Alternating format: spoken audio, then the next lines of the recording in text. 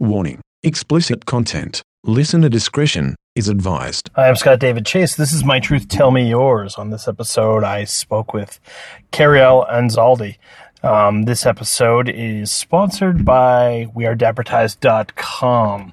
They have a wide selection of neckties. If you go to WeAreDapperTies.com, make a selection or two or three. If you put in promo code TRUTH, at checkout, you will get free shipping in the continental United States, so thank you to them for sponsoring this. Cariel is an actress and model and missionary. I met Cariel a couple of years ago doing a one-woman show that my friend Greg Gaskell, G. Matthew Gaskell, wrote and directed. He was on an episode of this podcast way back in season 1. I believe that was the first time I met her, but I'm not 100% sure. But anyway, she did an amazing job. Like I said, one-woman show. We've become friends, and she is an actress who works pretty steadily in both the Seacoast, New Hampshire, and she does a lot of work at the Hatbox Theater in Concord, New Hampshire, and is currently making plans to do some acting in Ireland. So, we got into that eventually in this conversation. But we're both very busy. We've been trying to find a time in both of our schedules where we could actually get together and do this, and we were able to make it happen. I went to Concord, and we had, I had a San Pellegrino, and I think she had a cider at a bagel shop. So, but it was great to see her, and it was good to catch up. So hopefully you enjoy this conversation with Cariel Anzaldi.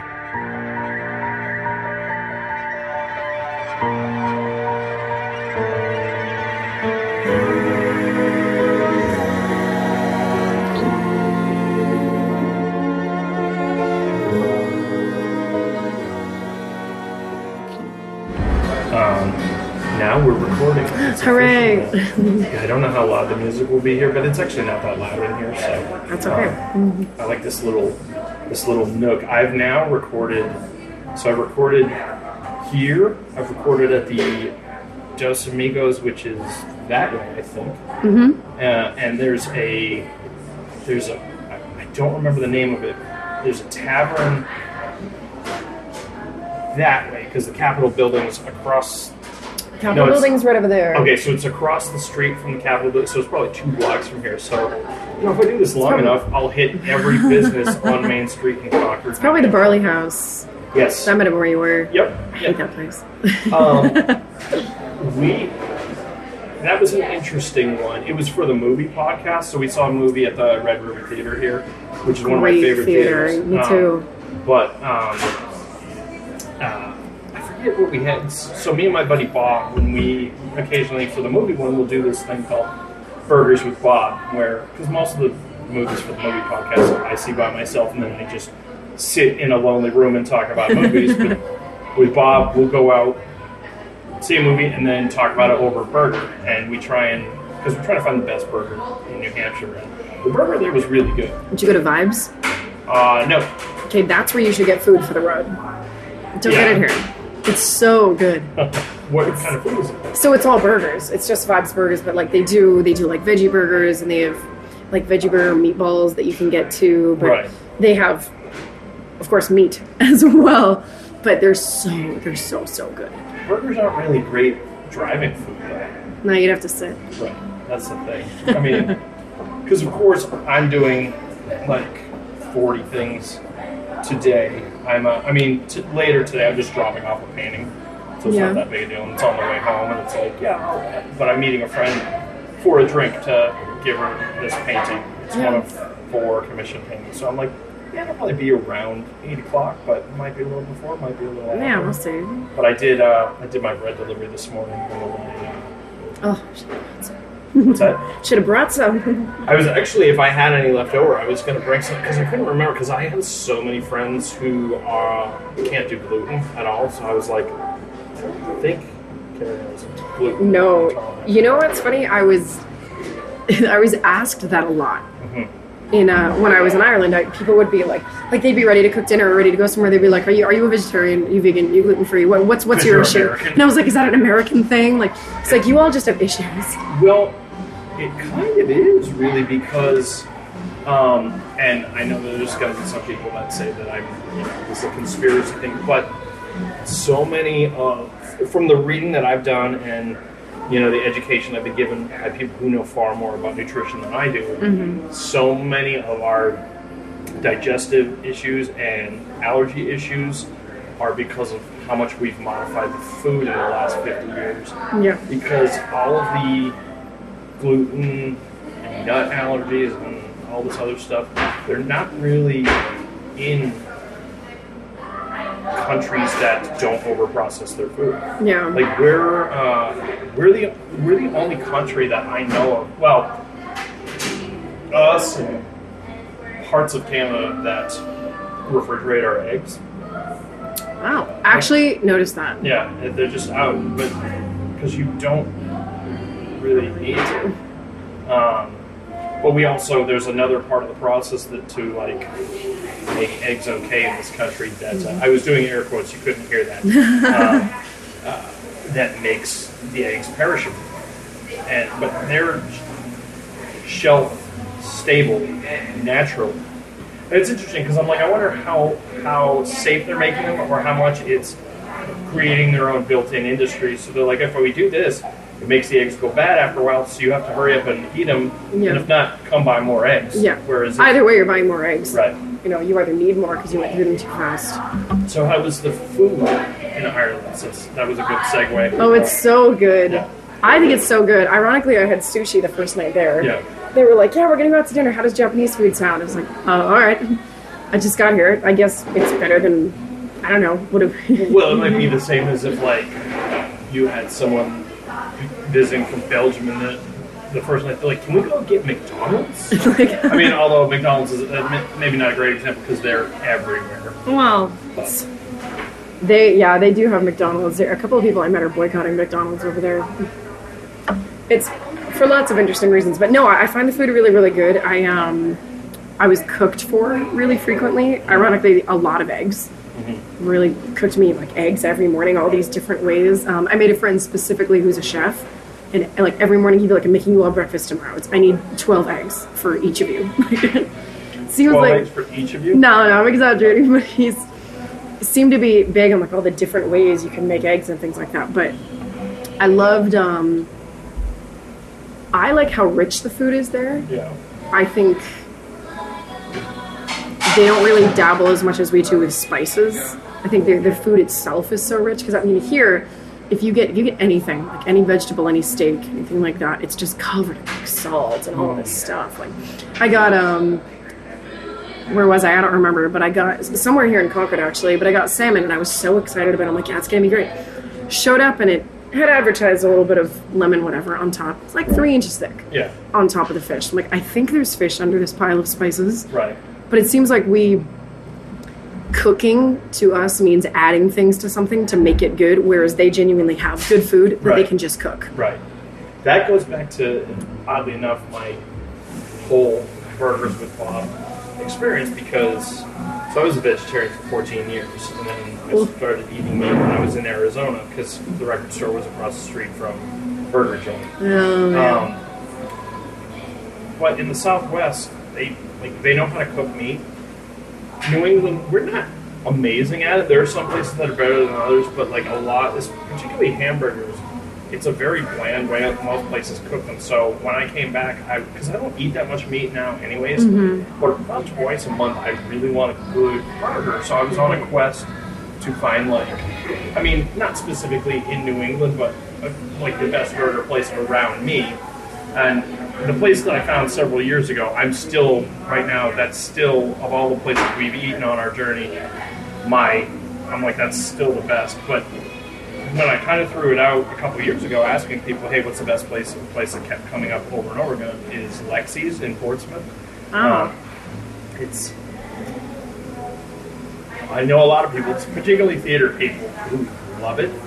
But the big thing with Lexi's is they do all these crazy sauces on the burgers, and which is all well and good, but the burgers themselves have very little flavor. And that's what I'm looking for, because I don't care about, like the default whenever we go out getting a burger is we'll just get the house cheeseburger. Like, just the regular burger, lettuce, tomato, pickles, and cheese on it. Like, I don't need all this other stuff. Every once in a while, if they don't have that, I'll try a different one, but, like, a burger should stand on its own with its flavor. So if the only thing that's enticing you is the mess of sauces that are on it, not interested. Now, have you had specifically a Kobe beef burger? Have you ever had it that way? So good. I used to work at the O. They have lots of locations all over the place. The O? Yeah. So like there's one here in Concord. There's one in Laconia. I worked in Laconia, and then they also own what's it called? Like the Wolfboro Bistro. Okay. They own that place. They own something in Meredith. I can't remember the name of, but it's essentially Magic Foods industry. They cater as well. Like Rub and Butts Barbecue is them as well. They use Kobe beef specifically. I didn't understand what the big deal was until one of the guys in the kitchen was like, just shut up, eat one of the burgers. It's so good. And of course, because it's a higher fat content, and it's, the cows are bred a certain way, they're fed a certain way, like everything is really, really specific, and that's why it's so expensive. But, Yeah, it was... I have kind of a garbage palate, so it's like I recognized the difference with it, but I was like, I don't appreciate the difference enough for, like, I was fine with it, like, I really enjoy it, but I was like, the difference in price, my palate doesn't appreciate it, you know what I mean? Like, which was interesting.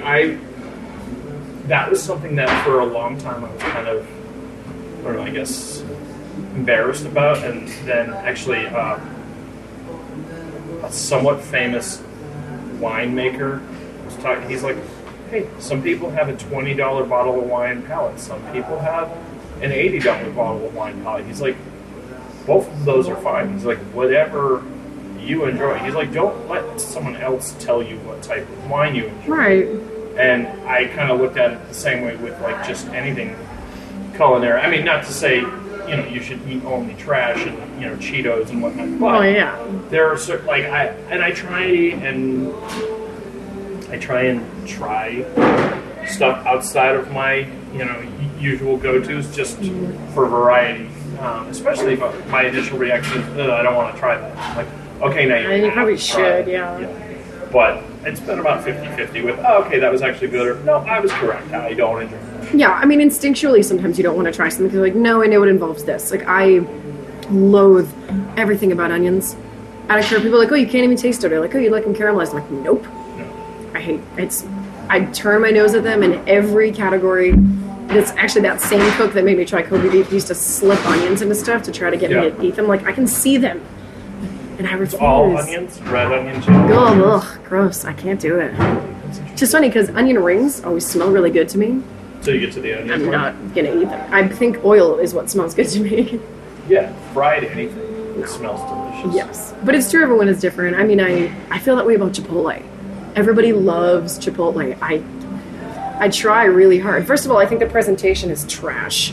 But they have to have it built right there in front of you? Well, no, I don't mind that. I mean, because there's, when they build the bowls and stuff, like, so I'll go and I'll get, like, tacos because I don't want quinoa and rabbit food. I just want a taco. I'm very simple in my palate, too. I'm very meat and cheese.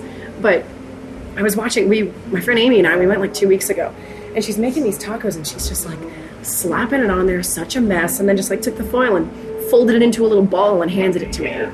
Like, I feel like this is like what I threw away out of the trunk of my car a few days ago. I don't know. So the presentation means a lot for food to me anyway. Sure. And then even eating it, like, I understand that this is like everybody's favorite. They're like, it's so fresh, it's so good. I'm like, it's not that fresh. I don't see it as fresh. I mean, right. I don't know. It's fresh and gourmet are two words that get thrown around a lot with food that nobody actually has a hard definition for them, and it's like it's such a subjective thing because, like,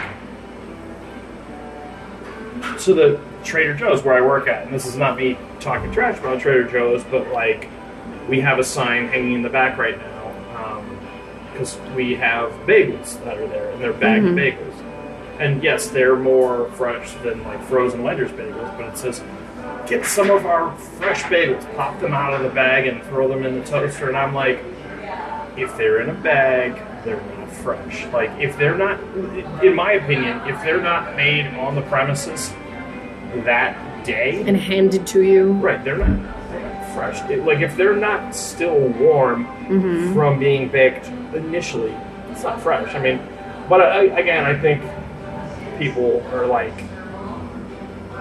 oh, everything has to be fresh. So there are certain things, like, you can eat bread that was made,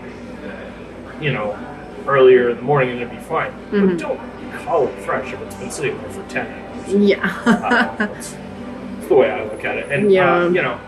Chef Boyardee uses the word gourmet on their cans, so that word has no meaning whatsoever. Chef Boyer processed. No, I went to Be Good a few days ago. Have you been there yet? So it's over like right by exit 14 in Concord. I got a burger. It was very, very good. Arguably small for its price. I mean, so it's $9. It doesn't come with anything. Kind of a small burger, but it had like cheddar cheese and like a ton of bacon and avocado, and it was on this really, really good like whole wheat bread. And on the wall, they list all of the farms that they get their stuff from, and they tell you, like, what's in season right now, what should you get right now while it's good. Well, we just picked it up like yesterday. Yeah. And that's cool. That tasted fresh to me. Still, though, I wonder when was the bun cut? When was it made? You know, is it sitting in a bag? And like that, I'm not super picky about anything like that, but it was really good. I do suggest that place if someone's looking for something on the healthier side or something that's not going to make you feel like crap after. Right. Because I did feel really good after. Oh, it had egg on it too, like over easy egg. It's like a local egg. Eggs. You know my feeling about eggs, right? I guess I don't. Oh, I despise eggs. Do you really? Yeah, and it's I so love funny. them. Yeah, everyone in the world does. I mean, it's one of the foods that's like common in like so many cultures. I mean, Well, onions too. right. Well, because onions are very easy to grow. They're a very hardy, root vegetable. And it's like a basic ingredient when you cook. Right. But I avoid it so much. How do you feel about garlic? Garlic I will eat. I will admit I can't handle a ton of it. No. When my stepdad first moved in like 10 years ago, he cooked with garlic a ton. I was super into it until I just could not eat garlic anymore. Just really couldn't for the longest time. And he's an excellent cook, Have too. you ever noticed if you walk in front of a mirror, you don't have a reflection? Just put I that out could there. be. Who knows? Yeah. I slowly transformed into one. Right. It's interesting. Well, I mean, I guess I can't give you a hard time about onions because I don't like eggs, and I'll eat stuff that Right, crazy. had eggs. And so when I did my trip last fall, as much as I'm a picky eater, I'm more anxious about like putting people out with my peculiarities. So like going out to eat, I can always find something Sure. to eat. But eating at someone's house, like I don't realize this until like the day of or the day before when someone's like, "Do you have any food limitations?" Because I have some legitimate allergies,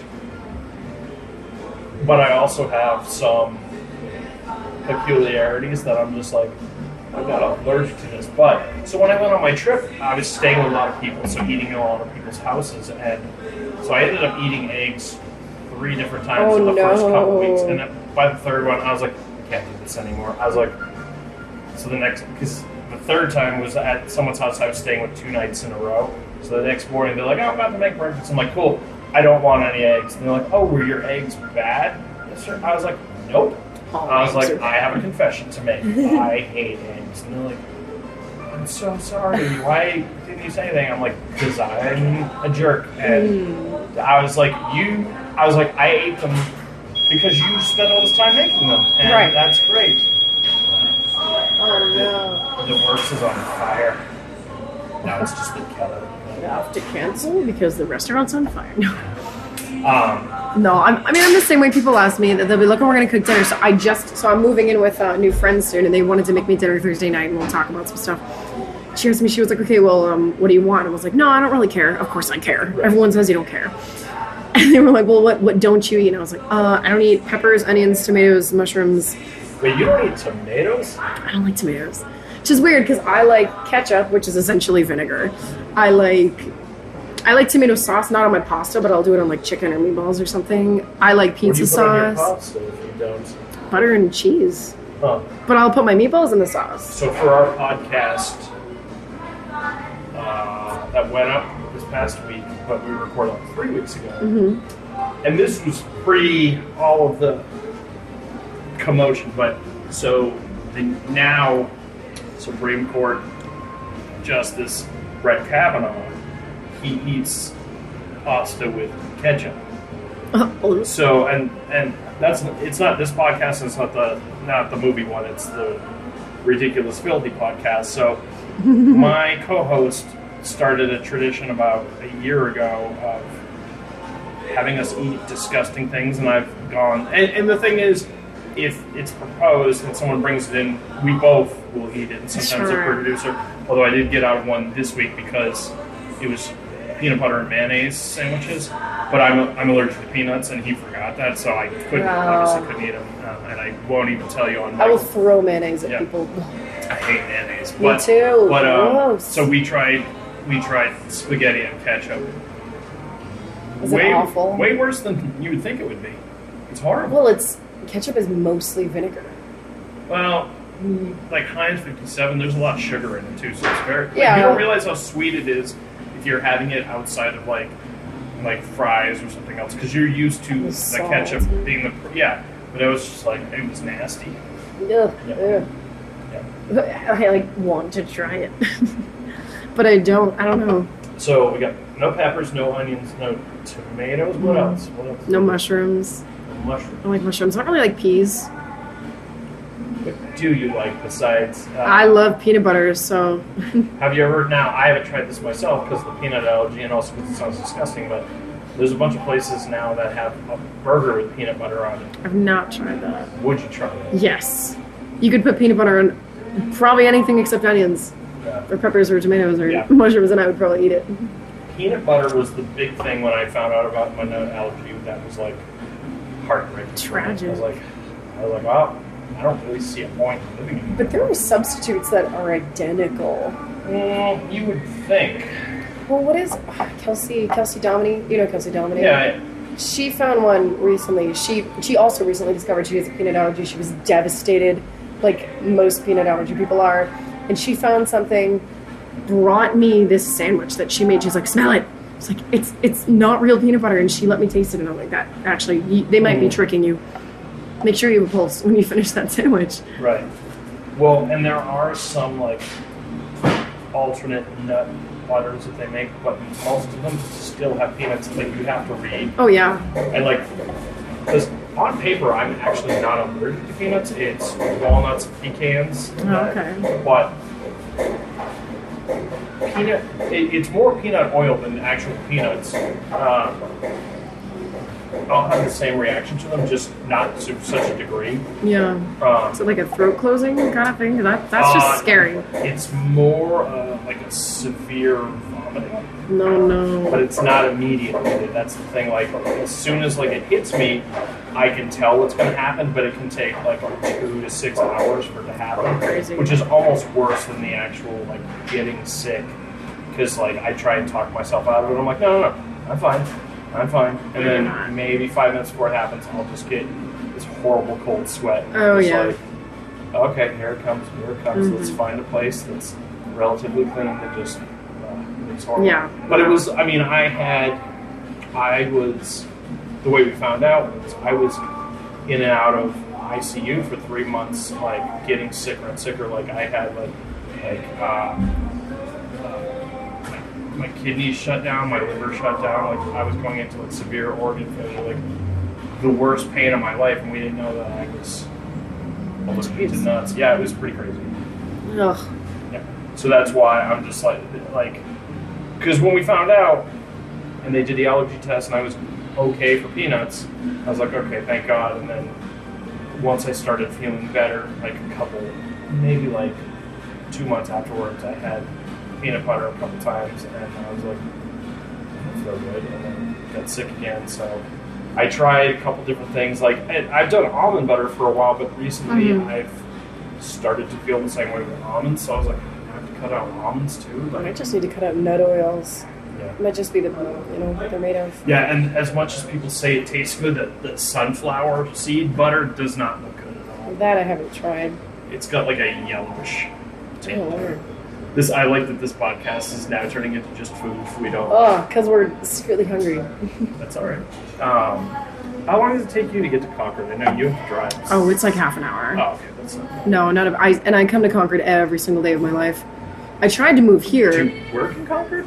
No, I do all my theater in Concord. Well, I know that. So, or most of it. Yeah.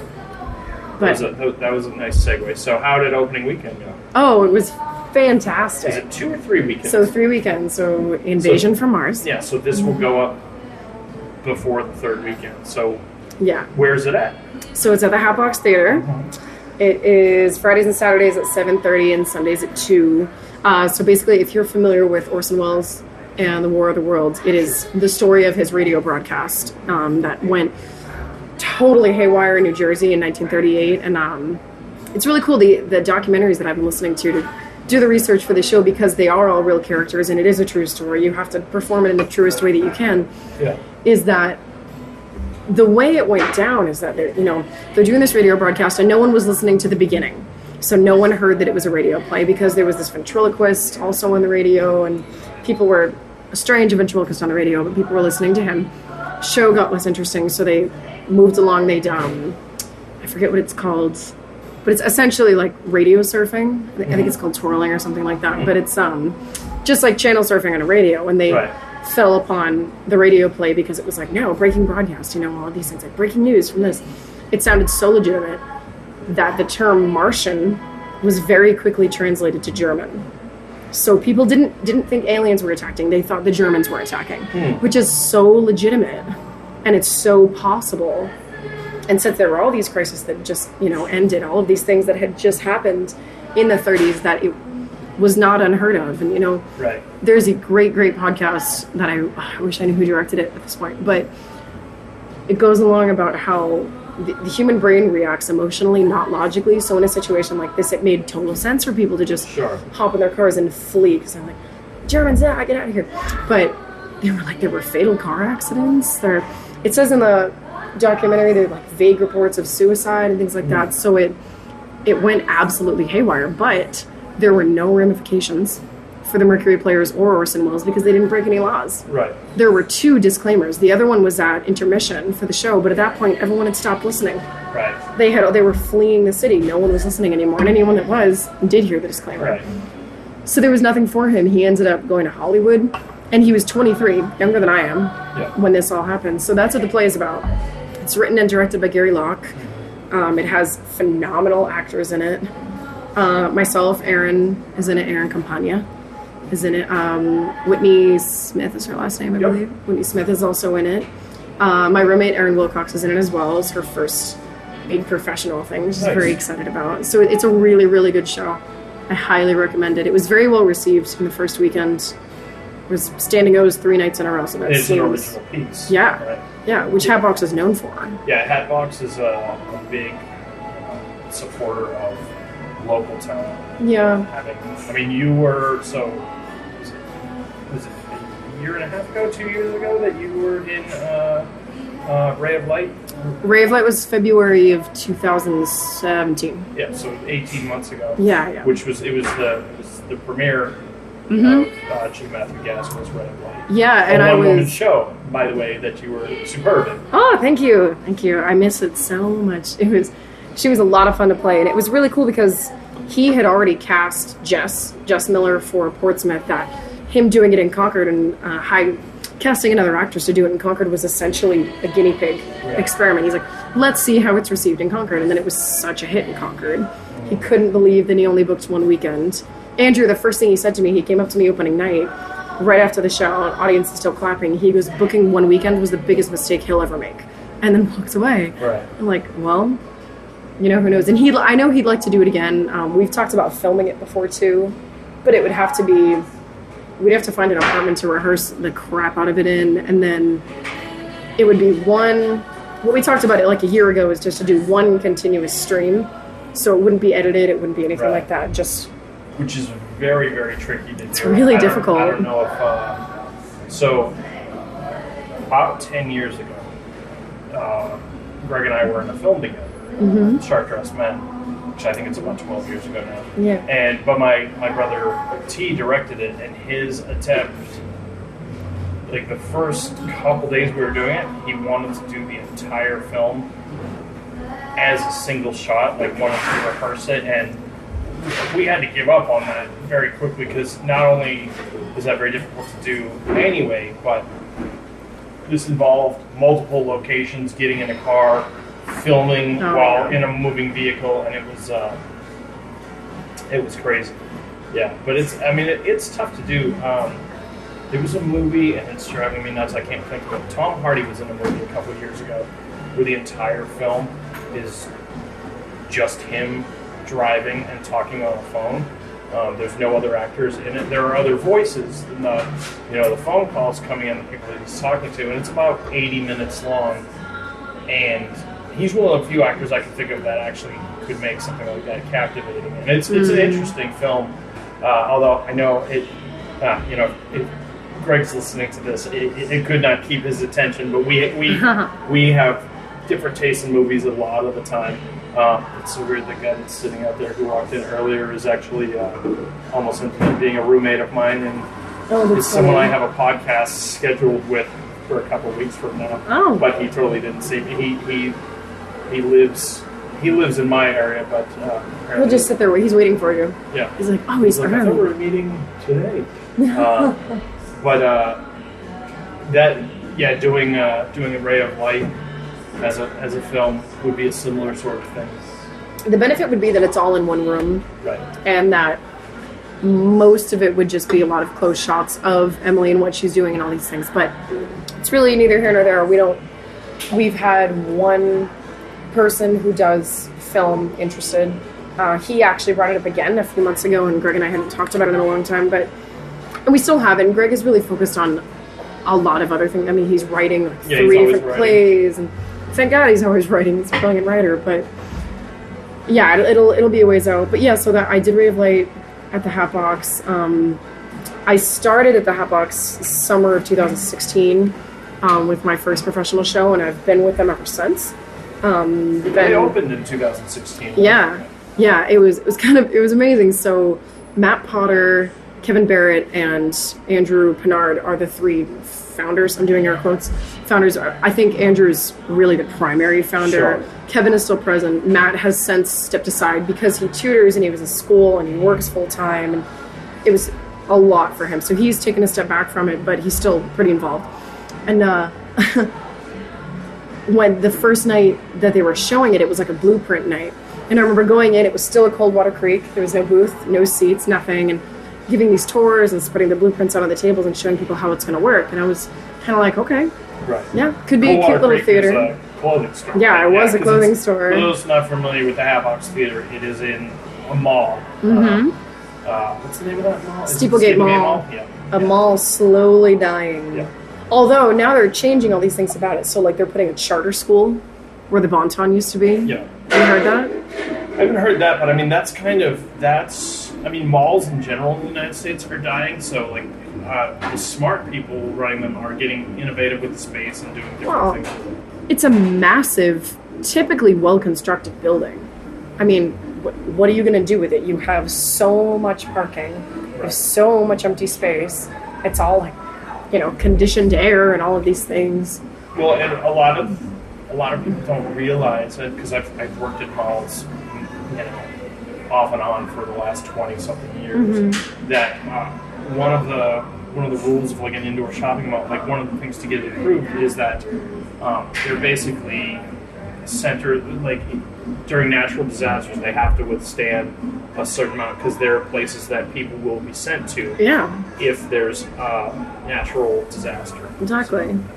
So yeah, it's such a well put together building. They might as well they're building what I think is a trampoline park. Huh. In one of the sections. It looks that way, but you can only see in the windows. Waiting to happen. I don't know. It sounds kind of cool. I mean, they put in. I didn't mean financially. I mean broken houses and stuff like that. I mean, they have them in Massachusetts. No one's died yet that I'm aware of. But they sound fun. It sounds scary though. Yeah. That would be the place where I break something the week before a show or something like that. I broke a toe when I was a kid on the trampoline. Got caught between the springs and the edge. Nope. Yeah. Gross. Yep. Woo. Yep. I've seen people fall off trampolines. I mean, this is all like, it's very padded, things like that. But I saw that they're doing the charter school. At Christmas, a lot of stores will move in to the mall. Yeah, a little sell their temporary. stuff. Yeah, 30-day shops. Yeah, I saw a meme the other day that said, "When one door closes, the spirit of Halloween opens." It's true. It's very true. A lot of Toys R Us, Toys R We? I don't know what the plural Toys R Us. Toys R We. I like the it. Plural past tense. Toys Were Us. Oh no! Are now like Spirit of Halloween stores for the next 3 weeks. Yeah, because they're just big empty areas. Boxes. And the problem is there's no retailers. There are no retailers opening stores that big anymore. No.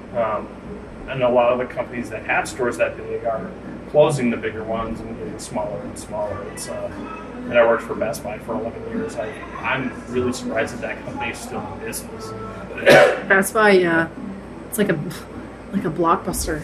It's my brother works for Best Buy. Actually, he just started something temporary with them because my brother's an audio engineer, but inconsistent gigs. So he picked up a job with them. Like, I can't believe it's still in New Hampshire. He's in Maine, actually. Oh, okay. I'm not sure where the store is. He lives in Biddeford. It's probably the South Portland store. I'm sure. Yeah. When you talk to him, or when you listen to this and you remember, ask him if he works for Ray Pullen, and if he does, tell him that Scott says hi. I shall. Ray, I've actually worked with at 2 jobs. Ray's a good buddy of mine. I did some artwork for his nonprofit organization a while ago. So. Which is what? What's his nonprofit? It's called Raise Up, and I'm going to get the details terribly wrong. But so several years ago, Ray had a very debilitating illness that he was in a medical-induced coma for a while. And he needed. Again, Ray, I apologize for not remembering the specific details, but I think it's 71 units of blood to keep him alive, which is a lot of blood. I don't even know what that is. So, what is that in pints? Do you know? I don't, but it's like, I don't know if you've ever seen when someone is given blood, like the big bag, that is a single unit. And I think your body holds like 4 or 5 of those at any given time. So the fact that he had to have 71 just to keep him alive. So, since he recovered and, is doing well, he does this annual thing. He does an annual blood drive to give back, and his goal the first year was however many, but they've exceeded each year the number that they did the previous year. So so, and I'll still volunteer. Like, I didn't do it this year because I forget what I was doing, but I've volunteered to help out whenever they do the blood drive. I can't give blood myself, but because of the tattoos. So. Oh, really? Yeah, you have to go at least a year without getting a tattoo before you could donate blood, and I have never gone. Well, that's not true. When I lived in Arizona, I went a few years without getting a tattoo. That's funny. I was supposed to do a blood drive back in May, which, though I guess I didn't have the new tattoo yet. I guess I could have. But no, when I got the new one, I guess I didn't get that till Do you have a new tattoo on your shoulder? On the back of my shoulder, yeah. I got the sunflower from my father. Very cool. It covered something else. Rachel Snell at Capital City is a goddess among mortals. Yeah. She's so good. She's fantastic. She does beautiful work. She's very it's hard to use the word gentle because you're getting a tattoo no matter what. But she blew my mind. I mean, she had made this image on her computer of what I was looking for using this incredible program that I can't remember the name of. Printed the picture and just taped it to the wall near my head. And we just kind of look at it and look down and do this, and it's identical. It's awesome. Her stencil was like just shapes. Yeah. But like the coloring, everything about it, it's so beautiful. She did such a good job. And she even without a touch-up, it looked really good. And then after the touch-up, it looked fantastic. Capital City in general it's the cleanest tattoo shop I've ever seen. And they were so friendly. The owner too, his name's Scott actually. Owner's a wicked nice guy. I came back in to have the Sanoderm removed. And I came in because I was having a hard time doing it myself and there was no one there. But he had showed up very randomly to drop something off. He's like, no, come on in, I'll do it, it's fine. Nice. They're great people. Price was great. Nice. It was really, really good. Nice. And that's, you what, 3 tattoos? Yeah, I have 3, technically 4 because one's covered, but yeah, I have 3. I want so many. I can name 3 offhand that I would love to have, but it's as an actor and as a model. Sure. I have to consider, which of these am I going to want in the long run and things like that. It was interesting to me. I saw Venom this past weekend, which it's a garbage movie. I expected it to be garbage, but I've heard Tom Hardy again is in it, but he has he has a ton of tattoos on his arms that are not covered up in the film. Mm-hmm. I mean, it didn't, but there's also no they don't play a part in the character at all. There's no explanation whatsoever, which I thought was interesting. Given, I mean, it's a contemporary set film, and he's a guy who's he's a freelance reporter, so there would be no problem with him having tattoos. But it's just interesting. I mean, because most big name actors, or not most, but there are quite a few big name actors who have, sometimes extensive tattoo work that it's usually has to be covered up when they do a film or a TV show. But, well, is it Megan Fox? She's lots of tattoos, mm-hmm. and I mean she's a very exposed actress too, right. because she is such a fox. Right. That I think there are a couple movies, Transformers specifically, that they, and I mean CGI is a beautiful thing. Mm-hmm. You can take away people's tattoos in a theater world. I guess even in photography too, you can remove someone's tattoos, but in there's one that I'd really love to have on the inside of my arm. But I think about even the costume I wear in Invasion from Mars. I don't cover this one because it's so unnoticeable, but this one would be, and I'm like, even if I covered it, it would sweep the side of the costume so much it would eventually be exposed anyway. Right. That it just makes me think about it. It's a money thing too. As much as I would love to have a tattoo every 2 weeks, sure, tattoos are expensive. It's true. It's very true. They are. I saw the something on Instagram the other day. It was like a 30K tattoo giveaway. I'm like, 30. What do you even do with that? Right. That's a lot of. You'd have to gift some of those. Yeah. Somebody asked me, a customer coming through my line at Trader Joe's. First of all, they asked me how many tattoos I had, and then they're like, how long? Sitting on the table. I was like, I don't know. I'm like, probably at least an hour for each. I mean, some of them take less than an hour, but then some have been multiple hours, and they're like, do you know how much money that is? I'm like, no idea. I mean, honestly, over, You should try to count someday, the total. Well, I know how many tattoos I have. But I mean the total of, how much you've spent. I have no idea. I couldn't even tell you what I spent on my most recent one. I know my first tattoo cost $60 because it was $10 above the shop minimum at the time, which most shops, their minimum is much higher than $50 now. But it's $80 or $100 now. I'm 24. Yeah, so, wait, so what year were you born? 94. Okay, so you were 1 year old when I got my first tattoo. So, yeah, I've been getting at least a tattoo a year since. I mean, multiple years. There were way more than no. Yeah. And I would love it. In another world, I would have a half sleeve. I would have a massive thigh piece. Because I love tattoos. I love the way they look on people. I love the art form. I dated a guy once upon a time that was like, why would you want to ruin your skin like that? I'm like, that's like saying, why would you want to paint a white room? Right. Because it's nicer. It's even nicer. Decoration. It's so funny how much tattooing has changed just in my lifetime. Because when I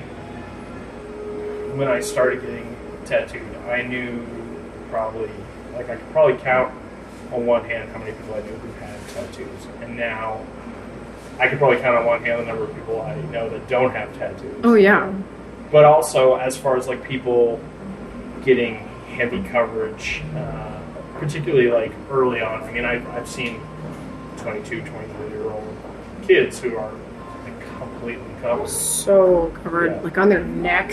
Yeah. I mean, I don't believe, for me, I don't believe in cover-ups because having dumb and cheesy tattoos is part of my story. Yeah. Because even if it's not important to me now, it was important to me then. Yeah. But I'm just like, how do you know your entire body tattoo that you got when you're 23 is something that you're going to be into when you're 40? Right. I'm never one of those people who be like, oh, you're going to regret that. But, give yourself some room to to have new interests and express it. Yeah.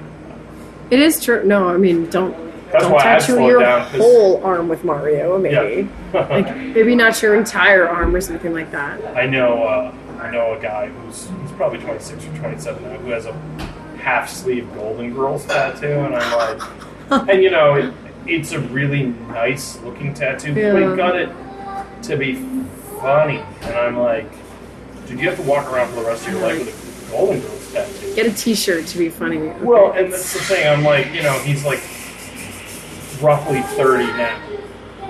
When he's 75, no one's going to know what the Golden Girls are, and they're just going to be, who are those four nice old ladies on your arm? That was a television show in the 1980s. Did it mean a lot to you? Nope, sure didn't. Whatever. Well, still, yeah. My cover for my back was it was interesting. I like telling the story about it, actually. So the tattoo that I had for my dad before, he was killed in a car accident when I was 2. Mm-hmm. He was a drummer, and that was pretty much the most of what I knew. So I got that tattoo when I was 16. I'm like, okay, he's a musician. This is when he was born. This is when he died. So I got drumsticks, and I got his initials at the crossing point, and like the year he was born and the year he was died on either drumstick. And I got, you know, music in between. The first thing that I hated about the tattoo is that as a musician now, that music makes no sense, and it drives me crazy. Mm-hmm. That just as a musician, you're like, you can't even play that. It's not a real melody. Right. Those are dots. I don't know, but so that drove me nuts. I didn't like the way that it faded. I didn't love the calligraphy, and then the more I thought about it, I'm like, you know, the only thing that this tattoo represents is what I knew about my dad at the time, and he was so much more than that. Sure. He was, and as I grew up, and, you know, I mean, I was 16, but as I got older and I learned to ask the right questions, and I learned more about, you know, like his faith and who he was as a father and as a person, and I looked through his artwork, and, you know, there's my parents used to work in this recording studio, and they still do. It's just a different studio now, with Dave Spalding, who owns the studio. They used to have this wall in the vocal room that if you ever recorded in there, you had to like draw something. My father recorded in there so many times that his drawings were just everywhere. So when Haverhill Music Center is what it used to be. Now it's owned by somebody who said they couldn't keep the studio there, so they cut the walls out. They were like, oh, we can't have it. Right. Took it out, so they took them with us. So we have all these drawings, but, you know, I remember looking at the walls and thinking about who he was. I'm like, this tattoo doesn't represent who he was, just what he did. And as his daughter, his only daughter, a piece of him, I feel like I should hold a little bit more significance than that. And a big thing for sunflowers was that he loved them, first of all. Thought they're beautiful because they are. And they're kind of magical. There's thousands of them, and they're massive. They grow in fields for miles. But when I was born, there's this little yellow ring around my pupil, and they look like sunflowers. So he used to say I had sunflower eyes. Yeah. So sunflowers are like an unspoken connection between me and the father that I don't even remember having any conversations with. Mm-hmm. So I got this honking sunflower on my back to cover what I knew before and what is still true, but it's covered by much more knowledge that I have now. Sure. So it means cool. Not only did I cover a terrible tattoo, but it means more to me now. Sure. And when people ask me about it, I can tell them a better story. Yeah. They're like, my daddy was a drummer. Yeah. I guess that's it. So if you got it when you were 16, was it like a home done tattoo? So the law that your parents could sign for your tattoo was changed 3 months before I turned 16. And it was really, because you could be 16 with parental consent, and my mom was so emotional. Yeah. Huh. Okay. Which is crazy. That's what we had read up on, and we were visiting tattoo shops learning about like all these things. She said, when you turn 16, I'll sign for it. Because she was very emotional about it, thought she was proud of me, she raised me to be independent, and she sent me to Ireland by myself, whatever. Right. But after the law changed, I had to find someone who would do it anyway, because I was so committed to it. It'd save the money and all these things, that I found a friend of a friend who used to own a shop. Doesn't own the shop anymore now. He works in construction, but he does tattoos out of his home. So we did. Don't say his name because you'll incriminate him. No. Yeah. Which is I honestly don't remember his name, which is horrible. But friend of a friend, I don't even remember which friend now. But I went to a closer friend's shop who is a tattoo artist, and he's like, okay, this is what you're looking for. He's like, this is what his license should look like. This is what the needle in the cartridge should be in. And there's something, I don't even know if this is still true, but in the ink cartridge and the needle packets, there's a little piece of paper with a blue dot. If that dot is purple, the needle is expired. or the cartridge is expired, so you can't use it. This was true in like 2010. Yeah. I don't know if that's still true. I don't know anything specifically about that. I mean, I have enough friends who tattoo, but yeah. Yeah, he went and he laid everything out on this big tray for me. He's like, he asked to see all of these things. And he's like, obviously bring your mom. And while I was there, the guy was really, really nice. He was, he touched up, I drew the tattoo myself, and he touched up like the calligraphy and things like that to make it better, better than a 16-year-old's calligraphy. And then he had all of these friends in the house too that had his work on them. And this guy is like lifting up his shirt and showing me this big rib piece. And he had done beautiful work. He just happened to do what I drew. So it wasn't that good. But he was very nice. My mom was very nervous the whole time. Yeah. You know. And she was there with you? She was there, yeah. That's yeah, cool. My stepdad was, I think he was out in the car, just like playing on his phone or something. I don't know. There didn't need to be a huge crowd. My mom didn't come with me until my 100th tattoo. So. Oh my gosh, you're 100. Yeah, which I got on my 40th birthday, and it's her handwriting actually. Aww. It's just 40 hash marks. That's awesome. It was funny because I asked her. I have a birthday in December, so I asked her around Thanksgiving. I was like, "Hey, can you just write out 40 hash marks on this piece of paper?" She's like, "Sure." Why? I was like, "Don't worry about it." And luckily, my mom forgot all about it. So, and she had wanted to go with me to get a tattoo anyway. So I was like, "Going on my birthday, why don't you come with me for that?" So I busted it out, and she's like, "Wait, that's what you're getting?" She's like, I wanted it to be something special." I'm like, "It is something special." Yeah. But you know, I think she was a little underwhelmed by that. I mean, I got another tattoo at the same time, like after that. Like I got my 101st tattoo the same day I got my 100th tattoo, and I honestly couldn't tell you which one that one was. It's like I remember my first one, and I'm trying to think if I actually remember I do remember my most recent one because I got a tattoo on my road trip last year. Oh, yeah. A friend of mine is a tattoo artist. I stayed with her, and she wanted to give me a souvenir of the trip, so That's she cool. tattooed me. So yeah, it's been almost a year now since I've gotten a tattoo. So you know, Ray, if you're listening, I could give blood right now, but but I'm actually planning on getting another tattoo, for my birthday in December. So blood drive has to be like next month. right, yeah. Well, I was supposed to get a tattoo this summer. I had a friend pass away in a car accident this year, and it was something that I had thought about getting before he died, but after that I was like, yeah, I definitely need to do that. It'll be the next one. But, Sure. but then I had some car issues at the beginning of the summer, so unfortunately Always a money thing. took precedence over it. Yeah, but and also my main tattoo artist is in Cambridge, so I have to kind of make a special trip for it, and especially he was also friends with like his mutual friend is the guy who passed away, so I was like, oh, I definitely have to have Jeb do that one. Right. So, Nah, you like who you like, Yeah. right? I do 3 hours of driving to color my hair because I Yeah. only go to one girl. So where do you go? Where do you go to get you? So it's called Hair Upstairs with Amanda Okay. in Plastow. She used to work for Amazing Salon, which is just below her shop. She actually owns a space above, and I think they sort of collaborate together so she can have the space. But like, you know, she'll take, if they're overloaded, she'll take people. But it Yeah. is her own business. And in any time in the past, I think 8 years that she's been doing my hair, if someone royally screws it up, like they do it brown or it's the wrong red, and she'll be like, okay, I'll save you, come on down. But she's very, very good to me, and I don't let other people touch it. Nice. It's right on 125, isn't it? Yeah, it is. Yeah. Yeah.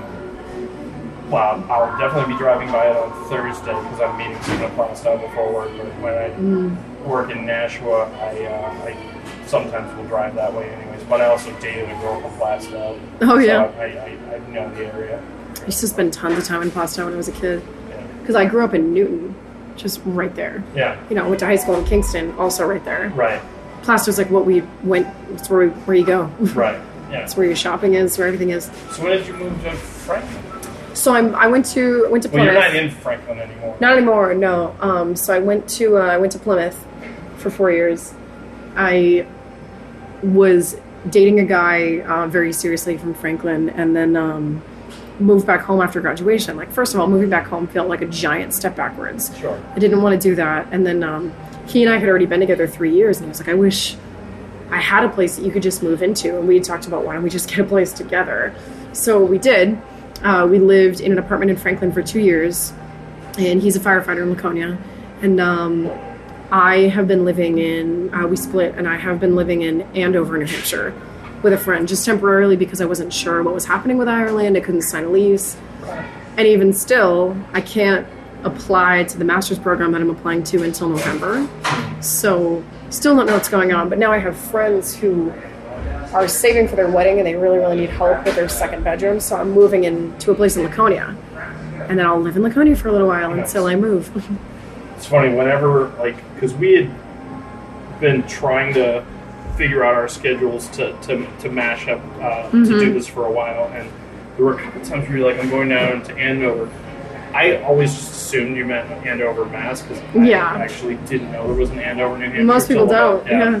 I mean, and that's the thing about New England is, and pretty much any town name in one state, at least two of the other New England states have a town with the same name. I think there's an Andover, Vermont, too. I think. Probably. I think know so, there's yeah. a Concord, Massachusetts. Yeah, there is. Yeah. There's only one Portsmouth, though. It's very special. I think there's 5 Portsmouths in the United States. I don't even know where the others are. I have no idea. I love Portsmouth, New Hampshire. I love it. I'm a fan. The thing that always gets me is like whenever people, just in general conversation, talk about Portland, almost always they're talking about Portland, Oregon, but Portland, Maine is the original place. Yeah. Which they're also both, a cool place. They're both cool. I mean, and I had only been to Portland, Oregon once on my trip, but I still say Portland, Maine, the original is better. Yeah. Haven't been to Portland, Oregon, but I've heard it's cool. It's very cool. I've heard it's artsy, very artsy, full of cool people. It's probably the most liberal place in America that I've been to. It's so much so that I'm like, for a couple times I'm like, I get it, all right, enough. But being a fairly liberal person myself, right? But I mean, I'm very drawn to the Pacific Northwest, anyways. So, but I would want to be outside of Portland. I don't think I could handle it full time. Sure. Isn't there a thing like Keep Portland Weird? Is that what it is? Yeah. Is that a movement? I don't actually know what it is. It's kind of like a slogan that. Oh, I see. It's funny because it's one of those things that like there are certain regional slogans and like catchphrases that people will throw out all the time. And my experience, having traveled to most of this country now, is like the slogans that are usually associated with a place, the locals don't usually use it. Like the whole Arizona being a dry heat. Nobody from Arizona says that because it's actually a good portion of the year. It's incredibly humid in Arizona, despite what people think to the contrary. Because people don't go visit Arizona during the humid weather. Like people don't go to Arizona in the summertime. Because why would you go to one of the hottest places in the country during the hottest time of year? I've never been there. That is the best way to enjoy Arizona. In the summer, I think? No, to not go there. Oh. I mean, if you're on a long road trip seeing the country, absolutely see the Grand Canyon. There's a reason people have been going to it for hundreds of years. It's incredible. And Arizona is beautiful, but the weather is unbearable. Like, we're not supposed to live there. Humans are not supposed to exist there. And there's no water there. All the water that's there is being stolen from Colorado. Which is, I can't even imagine. We have so many natural taps in Hampshire. Like, you're driving and there's the best water you're going to find is on the side of the road. Of course. But no, I've never been there. And my roommate's parents are here, actually, from Arizona. They're visiting with us for a couple weeks.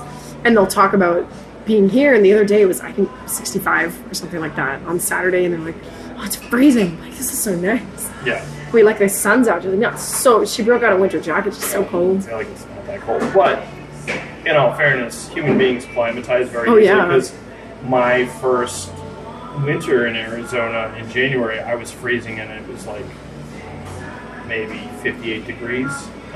It's cold though. It's chilly for New New Hampshire, like I'll walk around in like a sweatshirt and shorts with jeans and a t-shirt, 58-degree weather. But there, it was like, oh, it's so free. I mean, I think the lowest it got was probably 55 for about a week, and then it starts going back up. But then the flip side is 115 degrees in the summertime. So it's just, at 4 in the morning when it's 98 degrees, it's a little ridiculous. Gross. Yeah. I can't function when it's hot like that. I mean, I don't really mind being cold because I can still do the things I need to do. Right. You can always get a sweater. Put another sweater on, throw another blanket over you. Yeah, when you're hot. Yeah, there's only so much clothing you can take off until you're just naked and still sweating. Yep. You hate everything. You're just sweating. You're just wet all day. It's horrible. Yeah. I hate that. Yeah. I felt like Ireland's weather was really, really misunderstood. People came back and they're going to rain the whole time. Like, no. It doesn't just constantly pour. England is far rainier than Ireland is. Yeah. Far more. Like, look at London. London is under, like, constant cloud cover, from what I understand, which I've never been there, but Ireland the wind is so beautiful. They have insane breezes. And the sun comes out. It's just so overcast. It's very patchy. But, like, there are spots you look up on a hill and it's so lush. There's a little bit of sun. You're like, that's Ireland right there. Because there is sun. There's plenty of it. I mean, I went surfing. It's not like it's that cold. Right. The water was definitely warmer than the air, for sure. I don't know how that really happened, but I swallowed a lot of Irish water that day. Surfing is so hard. Had you surfed before doing that? Only once in Florida, like a really long time ago. And I saw a sea turtle that day when I was surfing in Florida, and I thought it was a shark, and I panicked. And it was funny. My aunt was like, relax. It's kind of magical when you realize it's a sea turtle. Right. But when you think it's a shark, you think you're about to die. Right. But I don't know. It's in Ireland, I didn't expect the waves to really be what they were until we were out there. And then you have to paddle. Have you ever been to Ireland? No, to surfing. No. Oh my gosh, you have to paddle so hard. Yeah. They're like, oh, you got to beat it, get ahead of it. I'm like, it's the ocean. Can't get ahead of the ocean. Right. But you go, and then I got as far up as just like being on my knees once, and then totally fell over. But a couple of them, the guys I was with, are like up on their feet, they're just going along, and then they hop off. You're so capable. Well, it probably wasn't their first time. No.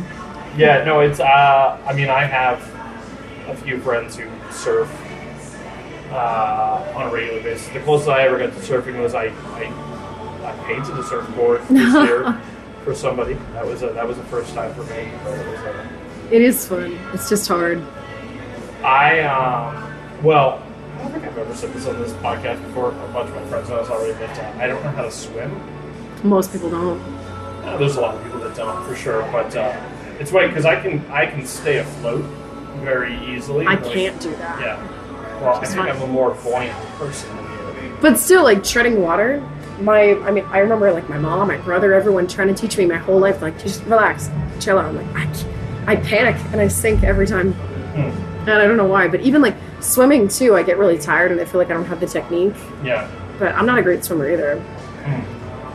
Yeah, you decided to go surfing. I wasn't very deep, I will say.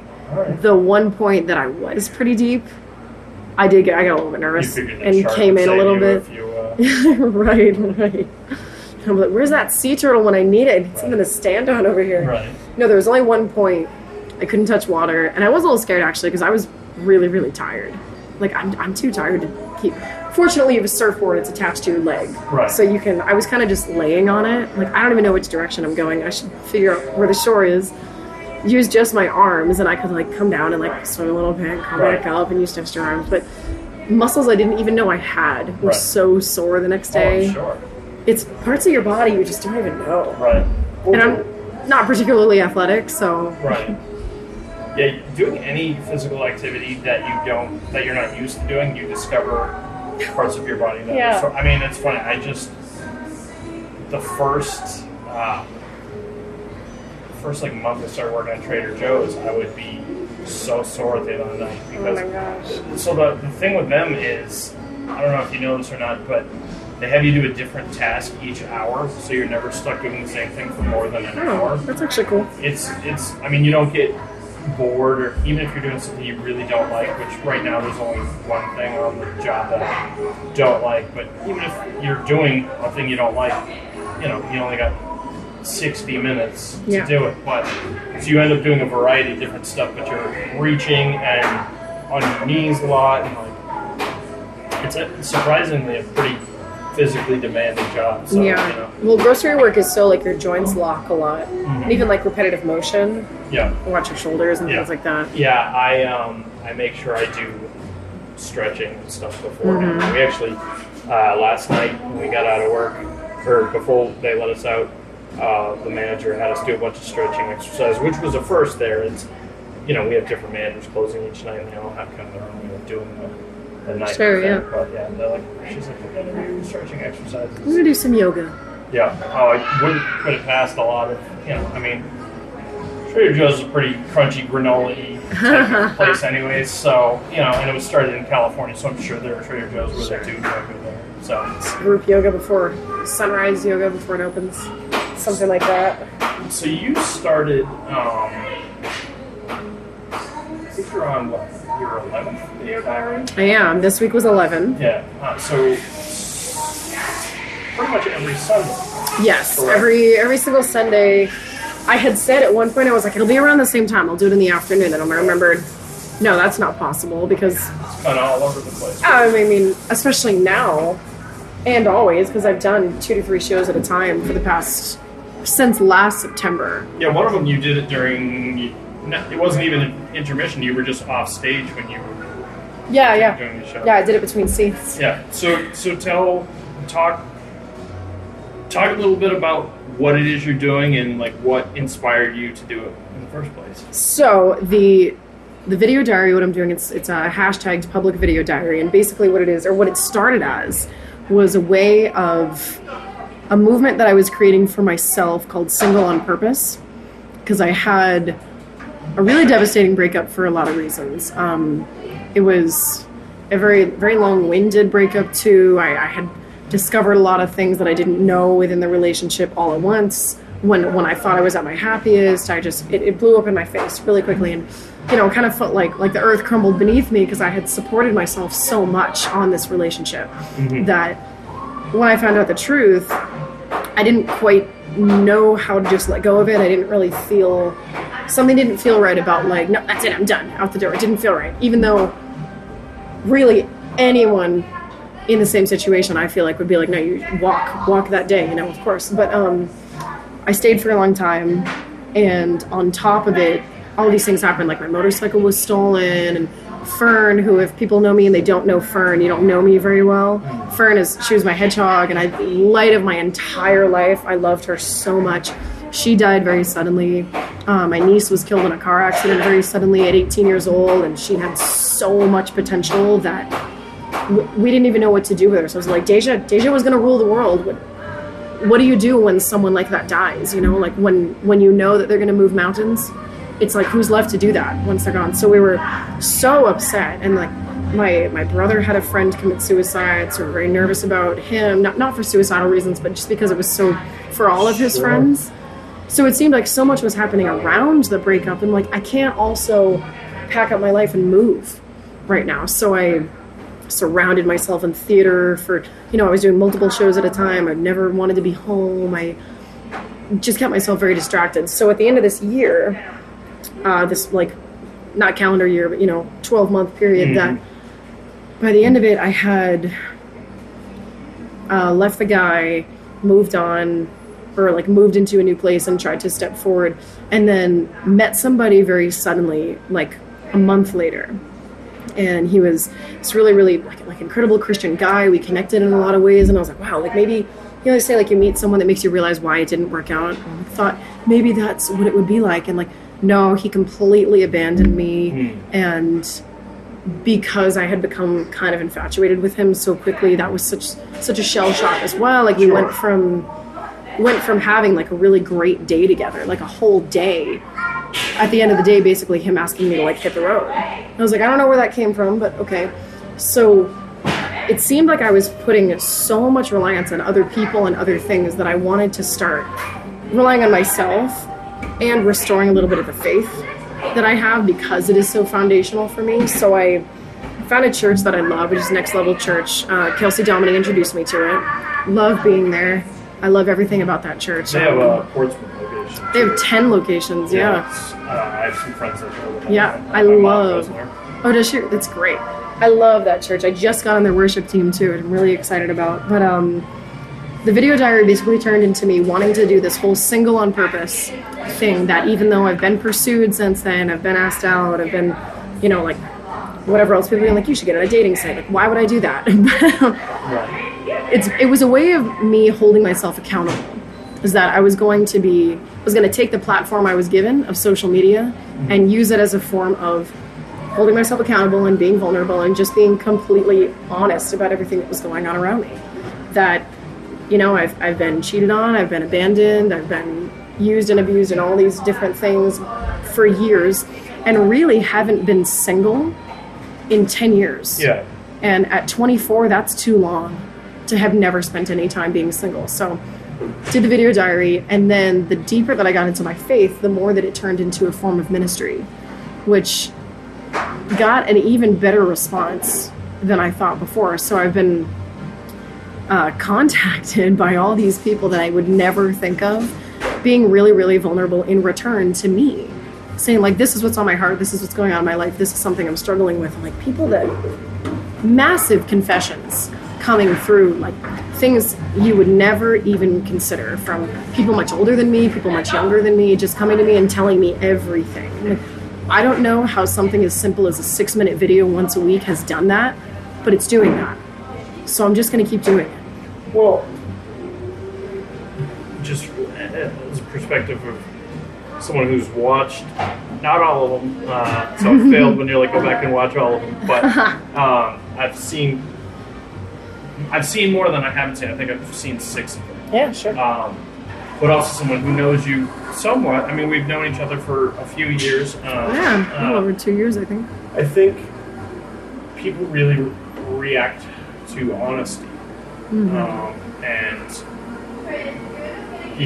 particularly with social media now, but kind of throughout human existence, people have always tried to put their best face forward, and sometimes it involves either covering up stuff or just blatantly lying about stuff. And when you're completely honest, I think it catches some people off guard, but I think people really are drawn to humility and honesty. So.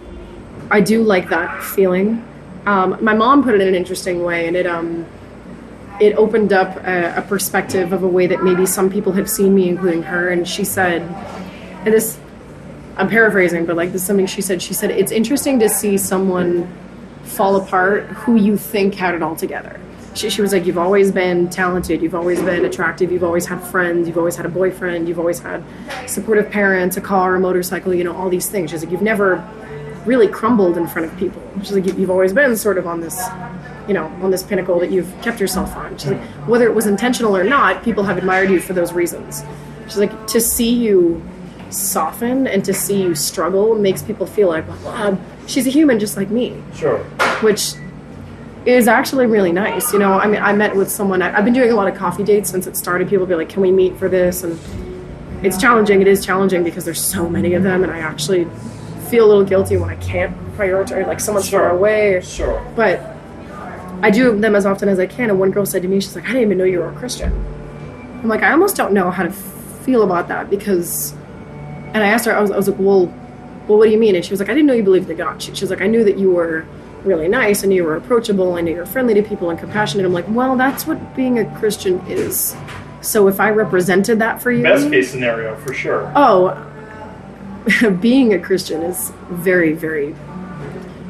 I always say that I'm being a little snarky only because I grew up in the church, and I know personally some not so nice Christians, but I know a lot of really nice Christians. There are atheists that I know that are practically made of gold in comparison to some Christians that I know.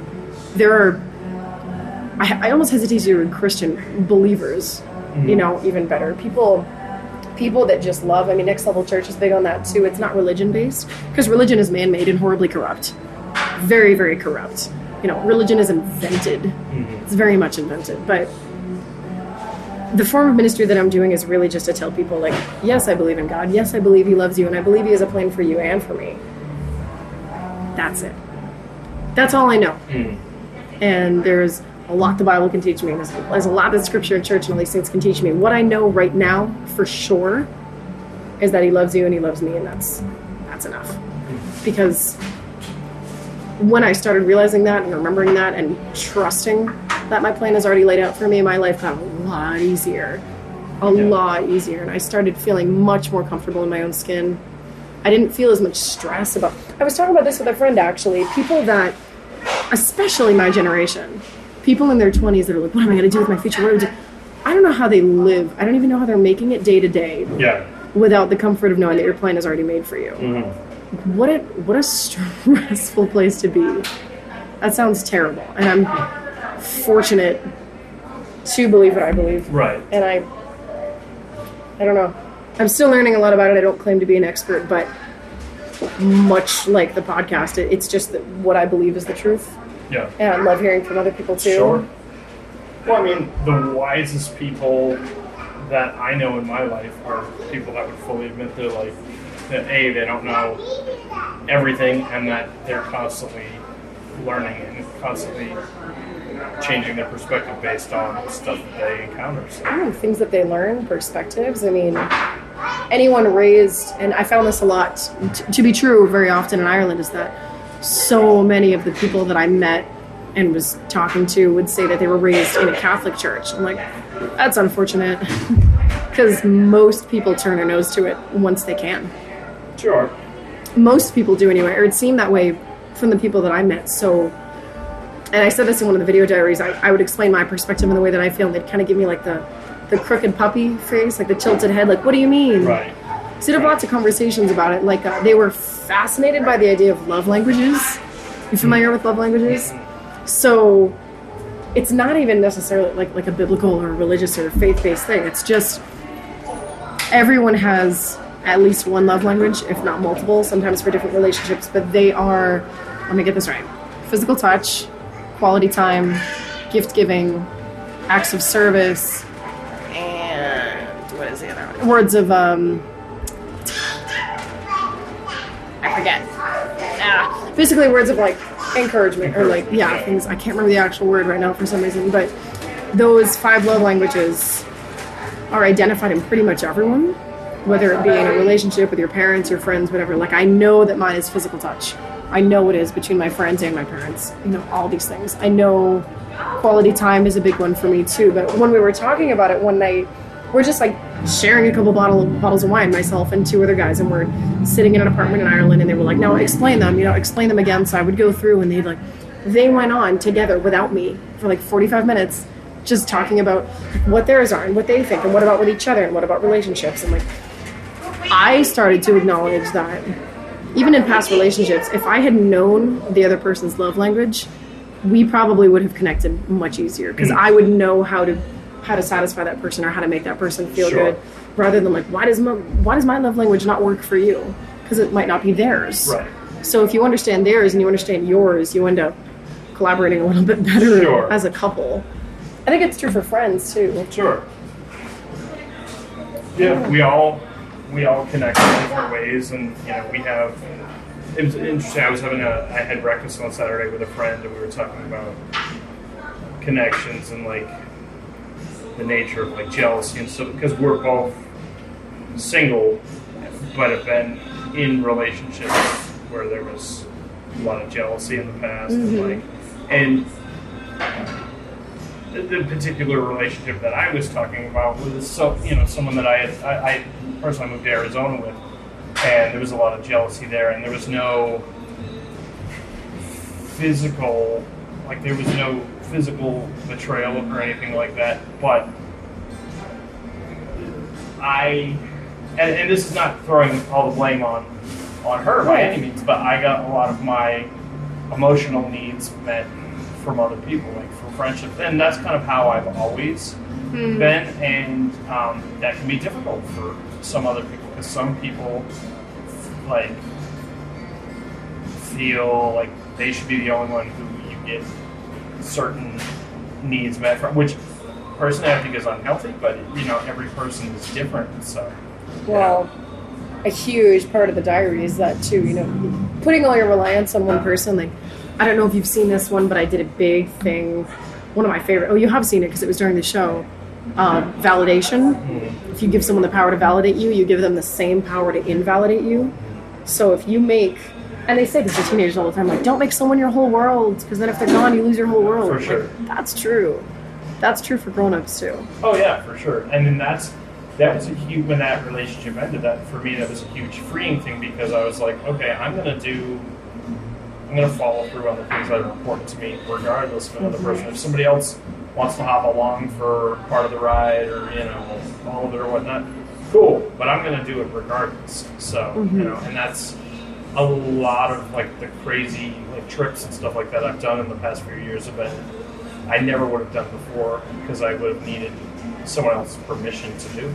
Oh yeah. Well, I didn't go back to Ireland for 4 years. Right. Because who I was with had no interest in even visiting. Yeah. And the idea of going alone probably would have, even though he's supportive, probably would have really upset him for me to go for such a long time by myself, or to do the things that I did, and, you know, take the disconnect that I took. But I wouldn't have been able to do that unless I was single. Yeah. And it was the first thing I thought of. I used to say all the time, because we had a lot of close calls in the relationship fairly frequently, mostly because of other women, that I would say, like, if anything happens, Ireland is step one. You know, I will, of course, pursue Ireland, and I did immediately. It was that one of the first things I did in the first few weeks was start researching flights. And then nobody could really go with me, and they were like, well, what about, like, in the winter? Like, let's go next summer. I was like, you know, I can't wait for you people anymore. And I'm done relying on other people, so I bought a plane ticket. With no plan at all. Yeah. But you are now, you're in the process of making plans to relocate. I am, and I've wanted that for so long. I've literally dreamt about living in Ireland for such a long time, and I feel so called to live there. There's something about the feeling that I have when I'm there. It's so undeniable. Even like my pastor, he's like, there's something in you about being there when you talk about it, that the way that you light up, the way you talk about it. So it's not going unacknowledged by the people around me too, but there is a master's program at Trinity College that I'm applying to. It would be philosophy in theater and performance. It takes 12 months. It's like 10 grand or something like that. So it's really cheap and short for a master's program. And what I figure is this: I spend the next year, because it wouldn't be till next fall, spend the next year saving a lot of money, finishing the theater that I'm already signed up for, because I'm booked through March. So I'm here until at least March. I'm in a wedding in May. So I'm here for a while. That I figured if I got into the master's program, left next fall, I could be in Ireland for 12 months. I could be a student. You can work during that time. I would live there. I'd be fully involved in European theater, and like doing the ministry that I want to do and all these things for 12 months. If by the end of 12 months I decide it's not where I want to be, I walk with a master's. Sure. From Trinity, which is essentially the Oxford of Ireland. So it would be a highly esteemed master's degree that I could take I could try a different part of Europe if I want to. I could come back home if I want to. And then I've kept my career in the right direction, haven't wasted any time, and I tried it at its deepest level. You know, being a student, working, being a friend, all these things. Instead of going and being a bartender for a year and being like, I'm at a dead end, what do I do? Sure. You know, it seems I wanted to go for a purpose. It had to be for a purpose. I couldn't just go. You know, I wanted to have a goal. Yeah. I guess I didn't want the goal to just arrive, because then you arrive and 3 months in you're like, okay, so I'm here. Sure. Yeah. Now you know, what? Yeah, now what? So instead of me studying, the program is really, really cool. It sets you up for a future in Europe too, because you do so much networking. The Wednesday class takes place in theaters. Nice. In Ireland, so That's cool. you don't really have to go without meeting all the people that you need to meet. Right. So the application opens in November. So when will you find out if you've gotten in? I would assume this winter. Okay. Because I had a 90-minute interview while I was there with the course director. I had sent him an email and asked him when the application would open. He's like, not until the fall, but do you have questions? I was like, I have lots of questions. And I said, I'm in Dublin for the rest of the week. And I was like, well, come on down. So I went down, I had tea with him for like an hour and a half. We talked about all this stuff. And by the end, he was saying that I'd submit the application, transcripts, letters of recommendation, all the school stuff, typically they would do a video interview. He's like, you've obviously already been interviewed. So we would just do something brief to touch base, like, hey, you're still interested? Cool, good. And then they need like a writing sample. He's like, basically, I need to make sure you're not a 5th grade writer. I was like, okay, cool. That's fine. I can manage that. I can manage 6th grade. But no, hopefully better than that. English was a strong suit of mine, so I hope so. Nice. And then get an acceptance from there, and then apply for every scholarship humanly possible. Because I have to live in the city. Yeah. And I'm only legally allowed to work 20 hours a week on a student visa. So I'm going to need to go there with a lot. So. Sure. And there's something with immigration, too. To have permission to work, you have to have saved a lot of money. Yeah. They basically want to make sure, beyond a shadow of a doubt, that A, you're not going to be a drain on them, but B, you're not taking work away from anyone who should be working there. Yeah, because my oldest brother, he lives in the UK, but he had to like apply every year for like I don't entirely understand it, but like they had to prove that like the position he had been offered, there wasn't anyone critical there. Skills. Right. It's a critical skills visa. You have to prove that you are the only one capable. Which, who can do that? You know, it's right. That would be in like computer science or something like that. You know, really can be like, I'm the only actor here. Right. No, far from it.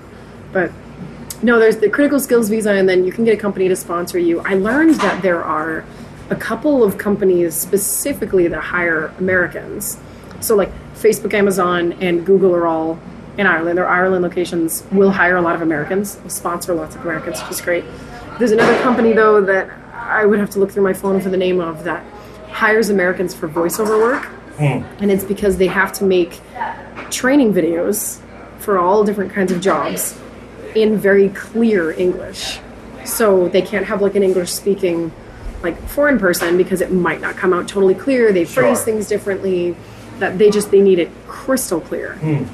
That they'll hire Americans for that because we're so American. I think if you ever get one of those jobs, you should do it in like a deep South accent. I am an American. I'm just from, Dallas.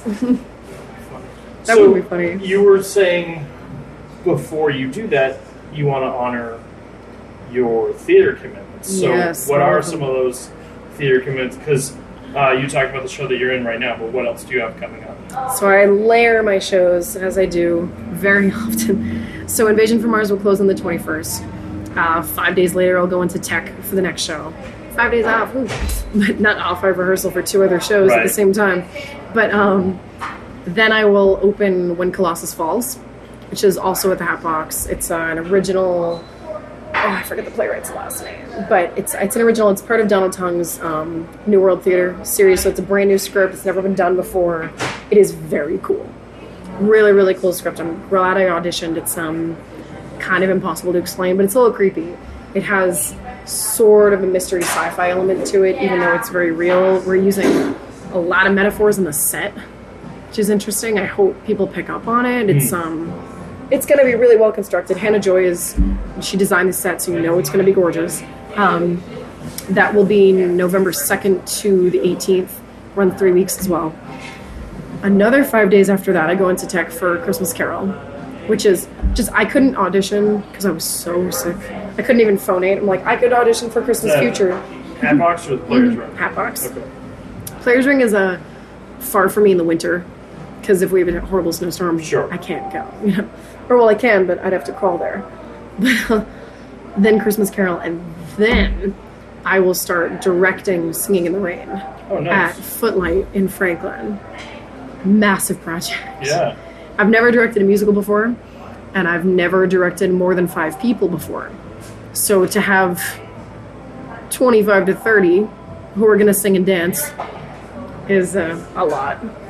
Yeah, I would imagine. Very excited. Do you have a good stage manager? I do. Awesome.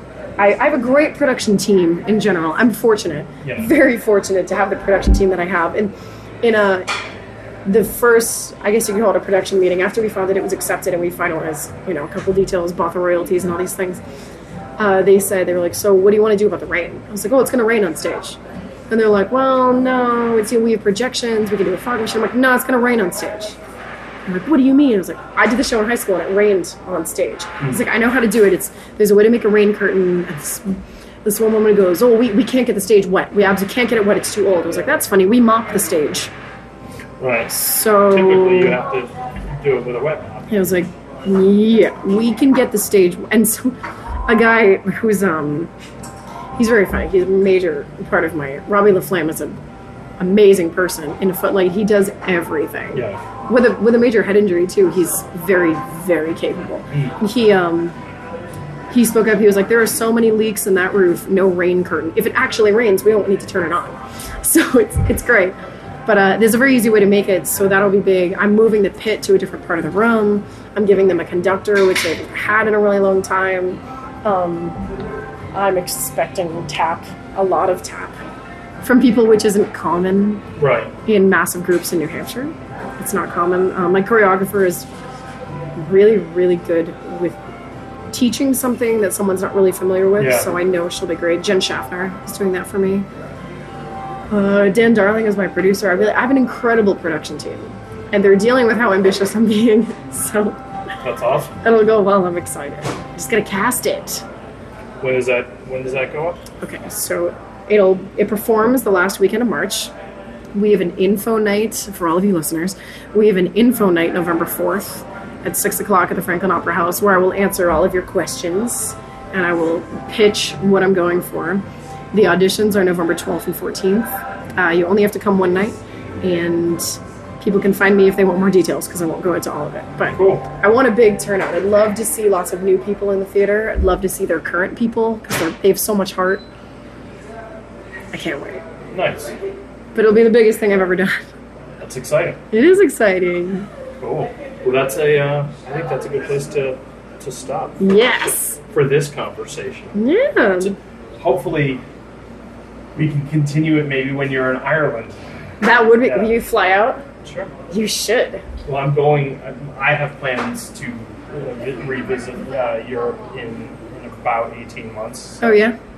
So I'll be there by then. It'd be easy to coordinate at that point. So. Yeah, I'll have been there for a while by then. Nice. I should have a couch you can sleep on, I hope. Sweet. That would be good. Awesome. Yay. Well, thanks for doing this, and it was great to see you. Yeah, I'll meet you in Ireland. Awesome.